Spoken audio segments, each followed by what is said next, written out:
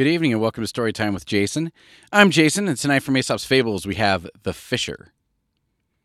A fisher once took his bagpipes to the bank of the river and played upon them with the hope of making the fish rise. But never one put its nose to the water. So he cast his net to the river and soon drew it forth, filled with fish. Then he took his bagpipes and, again, as he played, the fish leapt in under the net. "Ah, you dance now when I play," he said. "Yes," said the old fish. "When you earn a man's power, you must do as he bids." I think this one's so funny.